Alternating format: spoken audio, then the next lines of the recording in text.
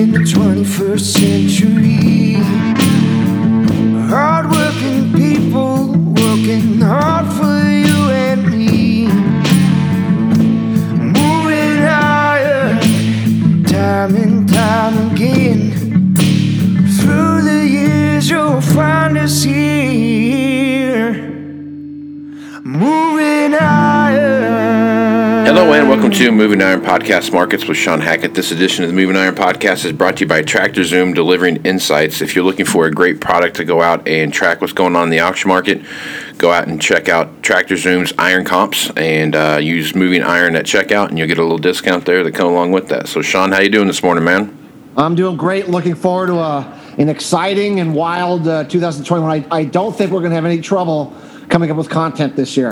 I'm going to agree with you. I'm going to definitely agree with you. Shawn is a financial advisor with Hackett Financial out of Boca Raton, Florida, and he comes on once a week to talk about all kinds of stuff. And speaking of crazy stuff, they had a few crazy things happen yesterday. Unless you've lived under a rock, you saw what happened at the in the U.S. Capitol yesterday, and so it's a lot of crazy things happen there, and quite frankly, it's a pretty sad day for America as far as I'm concerned. But with that being said, you know, as you take a look at the markets right now, Shawn, you see any big reactions to what happened yesterday? I'm sure the outside markets are going to have a bigger reaction than the actual commodity markets are. But what are your thoughts on that, and what do you see happening because of it? Well, as sad, I agree with you. As sad as that sort of thing is, from a humanitarian perspective, it doesn't really impact the markets too much. What really impacts the markets are what are the policies of the Biden administration going to be? What is the impact of those policies to the U.S. dollar? And what are those policies are going to mean for agricultural policy? I think those three factors are really the key to what's going to impact our ag markets.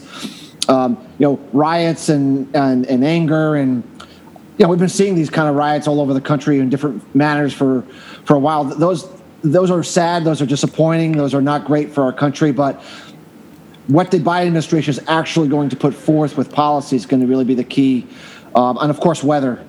We talk a lot about weather on your program, Casey, and of course, weather's going to be really the number one driver here. And we see it becoming far, far more impactful than even the last couple of years have been. So. Yep.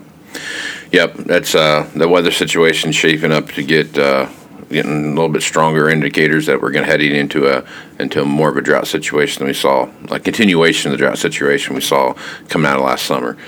So we took about a 2-week hiatus here going over the holidays and just kind of took a break from what was going on, but the corn market sure didn't take a break on going up. So now I think we're looking at I don't have my quotes right in front of me, but yesterday I think December corn closed up around that 440 range, if I remember right. So, obviously the March contract's almost $5, and if you had a crystal ball that could see what was coming, you would have held till right now and then sold your corn now. But not too many people have done that. So I guess as you take a look at that corn market with all the outside pressures coming on, plus we got the January report coming up next week, that WASDE report, that could shake things up quite a bit based on some of the basis that I've seen kind of floating around here in the Midwest. What's your thought on the corn market right now? And are we headed to $6 corn? I guess is what I'm asking you. Well, as you know, Casey, our recommendation has been to store as much corn as you possibly could through this entire period of time and only sell the bare minimum to keep your operations funding. Now, whether farmers listen to me or not, I don't know. Mm-hmm. I can only suggest, but holding cash corn has been a winner. Since August. And are we heading to $6 corn? I think the prospects are very, very good that we are.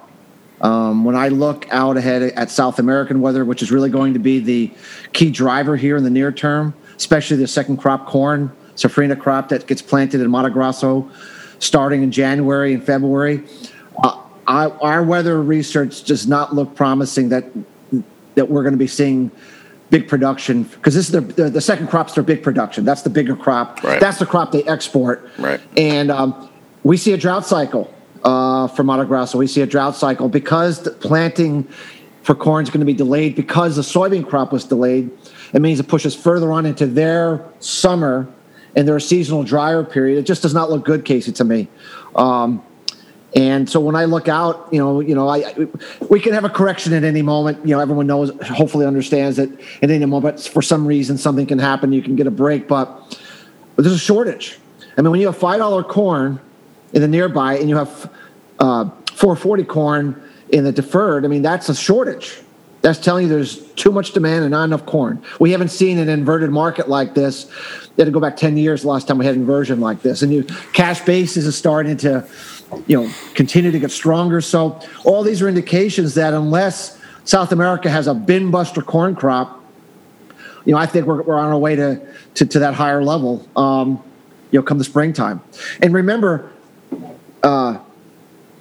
corn acres it's going to be difficult to get corn acres to grow at the level they probably need to, because soybeans are just screaming to plant soybeans. Right.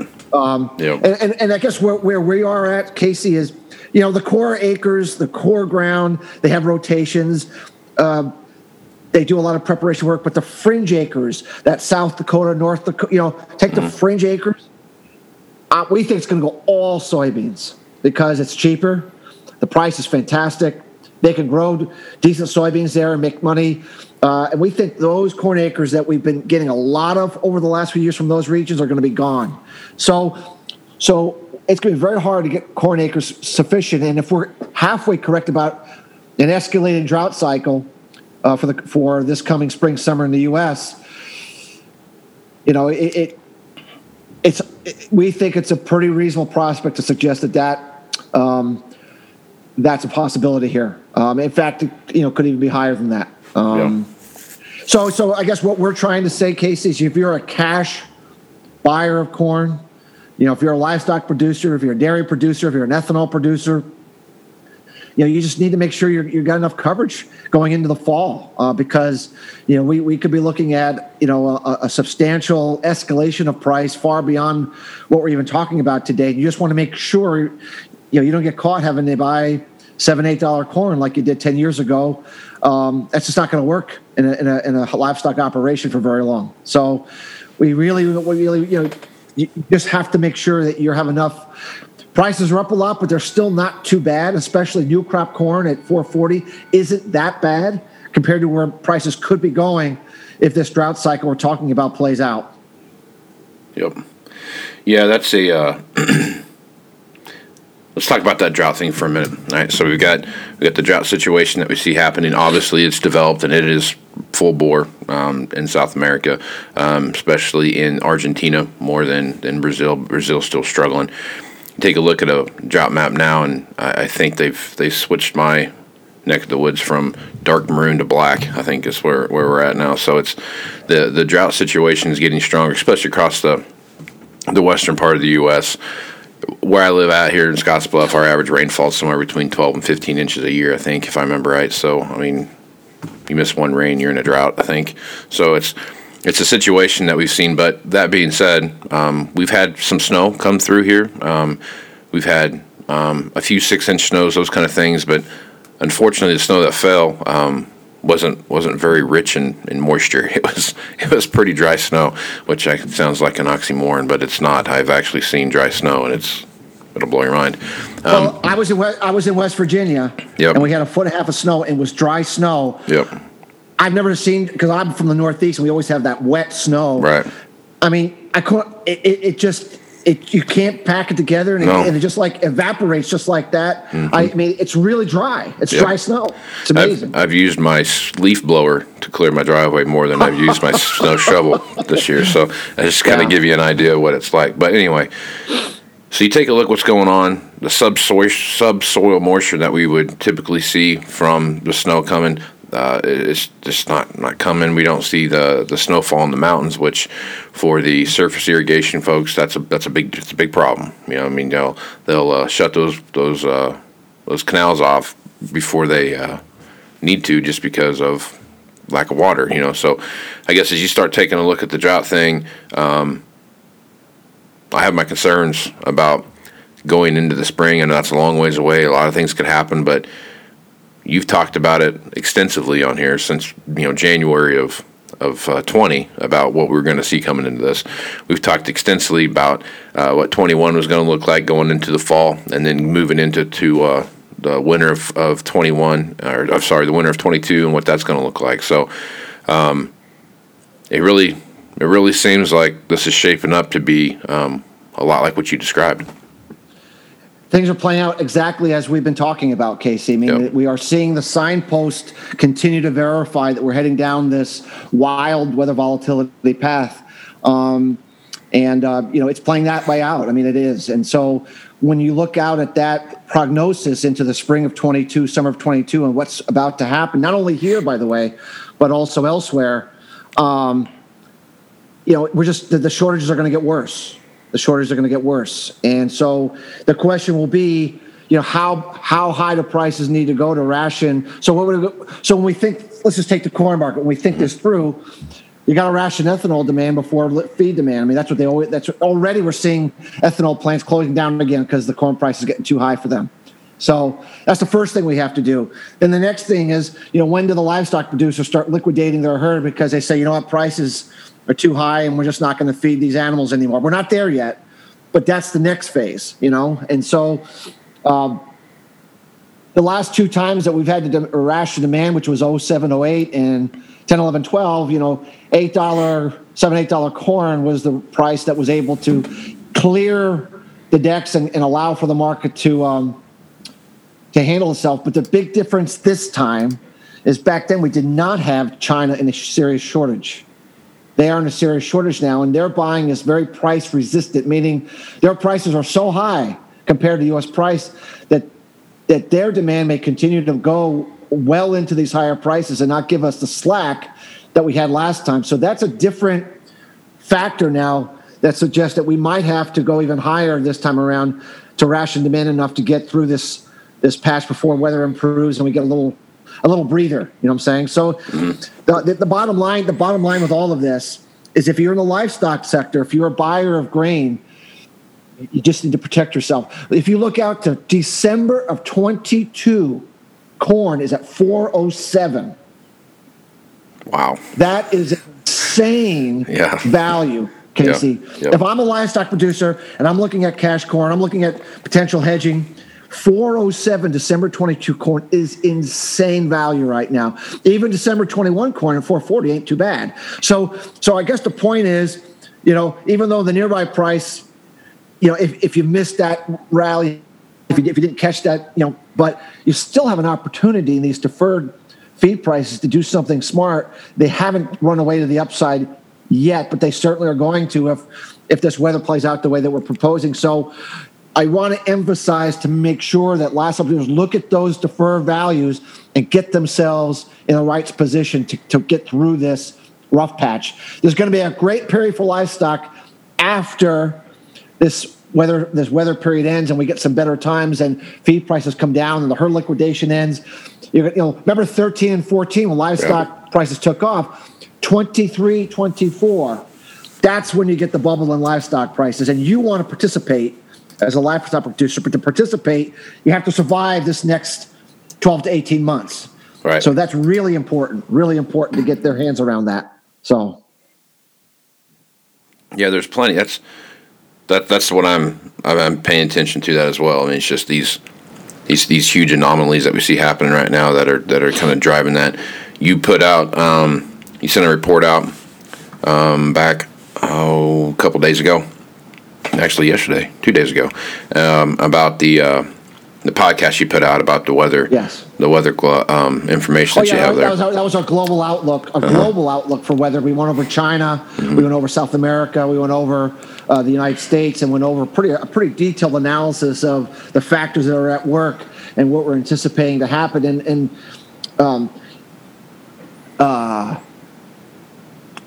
I'm not, I don't put stuff out just because I'm trying to, instill fear, but I'm just letting everyone know what our work is suggesting. And China is in big trouble. They're not going to have a good weather year.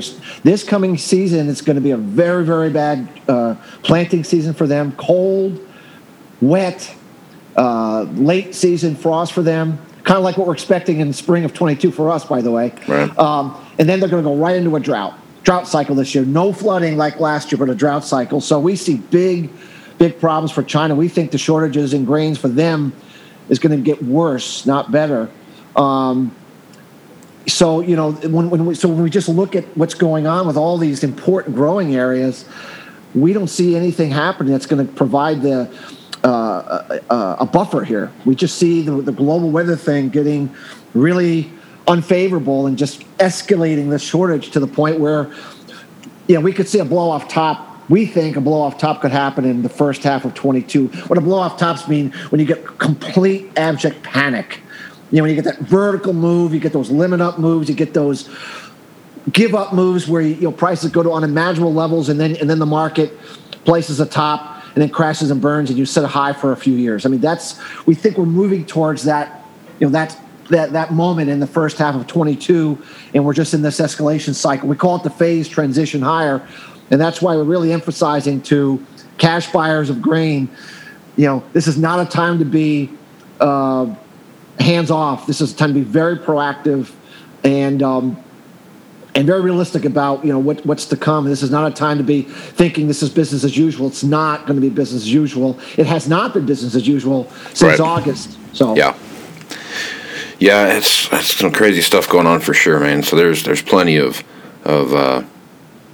thing happening. So the one thing about going in through the rest of the winter here, we were talking beforehand, and it's freezing cold in Florida right now. It's like 50 degrees, so it's just people are shivering to death. It's crazy, but nonetheless, our tulip flowers are cringing right now. So. I'm sure they're just beside themselves.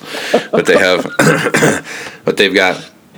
You're talking about some cold weather patterns that were going to come through my neck of the woods, which I'm super excited about. But the bad thing about it's not the problem with the cold weather is not the cold weather part. It's what it does to stuff when there's not a layer of insulation, i.e. snow, that comes along with that. So you're talking about some polar vortexes coming through, some of that thing. I guess as you take a look at those situations and as they start to develop and grow, what's your thought pattern here the next getting through this the rest of these winter months here? Well, a month ago we put out a forecast that we were expecting to see a big shift in the weather at the beginning of the year. That this warm pattern was going to start to shift, that we were going to see a stratospheric warming event. That is when the stratosphere warms suddenly, and that destabilizes the polar vortex, which usually keeps the cold air wrapped up in the Arctic region. We said that our work suggested that would start to happen. It is happening. We are actually absolutely seeing a stratospheric warming event. What we showed in our podcast 2 days ago was a computer model of what happens when it gets disturbed. It gets wobbly and it opens up, and this cold air is allowed to spill out from the vortex. China right now is experiencing this. They're actually 15 to 20% of their winter wheat crop is experiencing some form of winter kill right now as we speak. But what happens is that this vortex spins, and the wobble continues, and now it's the part of the vortex that's open to the cold air coming in is going to start to shift from China over to the United States mid-late month. And so we think that there's a significant opportunity potentially for that to spill in to the winter wheat belt, KC winter wheat belt specifically, here mid-late month. And because it's been such a dry winter, and it's going to continue to be a dry winter, as you said, there's a very low snow cover and a lot of acres this year where normally that snow would protect. So we think that there's a potential for some winter kill events here in the U.S., and we think this could continue, Casey. Like, this thing's going to continue to offer these opportunities in Asia, Russia, and the U.S. for probably a month between, let's say, mid-late January to mid-late February before it might calm down. And so the winter wheat market is really, could get clipped by this. Remember, we have a very, very dry winter wheat area in the U.S., a very, very dry winter wheat area in Russia, and they're in very poor condition. Just to give you an idea, 15 to 20% of the acres that were planted in Russia is not going to emerge because it was so dry, it didn't come out. So when you have very poor stands and you have very poor quality or very poor condition wheat, and you don't have snow cover, and you get winter kill, the impact is amplified from normal. So, we just think, once again, everything that can go wrong is going wrong. And that's just seems to be what the cycle we're in right now. So we would really pay attention to this for special winter wheat. We think there could be, we think it'd be a market mover here. We could think it'd be a market mover here. Yep. And kind of explain some more of the stuff that we're talking about here. Shawn and I did an interview with Dr. Valentina Zarkova, one of the leading astrophysicists that's studying grand solar minimums and what she sees happening there. And she was kind enough to come on and do an interview with us, and it's going to be a two-parter. So Shawn and I will get those out here. I'm going to start cutting them up here, and we'll have it out hopefully part 1 out this week, and next week we'll have next week we'll have part 1 out, and the following week we'll have part 2 out. So and then we'll have a part 3 as well, where we kind of talk about some CO2 things and some myths and misnomers that are being tossed around out there. So, Shawn, great stuff as usual. Folks want to reach out to you, get more information about what it is you're doing. Maybe find that podcast out there. What's the best way to get a hold of you and find out what you've got going on there at Hackett Financial? The website is Hackett, Hackett, advisors.com. Like I said, we have a lot of interviews and sample reports and such. If they wanted to see that global weather outlook that we put out 2 days ago, we always are glad to offer them to your listeners. So if they want to see that, they could just shoot us an email at Shawn, SHAWN, at Hackett, Hackett, advisors.com, and we'll be glad to send out, get that podcast out to them. It's a pretty detailed overlook of what weather is likely to take place in the next year globally, and should offer a good template for those that are in the ag business right now. So right on.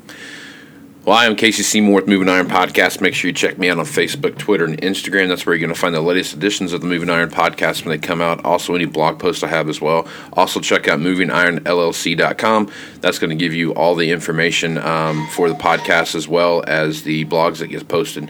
Also, all the information on the Moving Iron Summit that's coming up September 15th through the 17th. We had to move those January dates just because of COVID, but here in the fall, hopefully things will be better. Check that out for all our latest information. I will have all the latest room links and those kind of things all posted, so you can start booking your rooms now. Shawn will be there, and actually it's going to be a pretty timely event for him. We're going to be talking about that September time frame leading into that fall of 21, which we've talked so much about, and a lot of things could be taking place at that time, so I'm looking forward to that, Shawn. Me too. It'll be extremely timely, and we'll be right in the thick of this serious weather volatility period, and so it couldn't be a better time for really providing pertinent and actionable information on this weather phenomenon that's really going to impact the winter of 21-22. So it's looking forward to it. Yep, me too. So another thing as well, if you are in the equipment business or own a piece of equipment, make sure you use ironcomps.com. Their information they have there, go subscribe to that service. I use it a lot. You're going to get a lot of great information about what's going on, and there's a lot of things happening in the equipment marketplace right now. A lot of trend lines that are starting to develop where there could be some pretty heavy implications for some things by spring, just because of what we see happen with commodity prices and the volatility in trading equipment and upgrading. So highly recommend anyone that's interested in what's going on in the equipment market space to check out ironcomps.com. Use Moving Iron at checkout and you get a discount. So with that, I am Casey Seymour with Shawn Hackett. Let's go move some iron, folks. Out. Moving iron in the 21st century. Hard-working people working hard for you and me. Moving iron, time and time again. Through the years you'll find us here. Moving iron.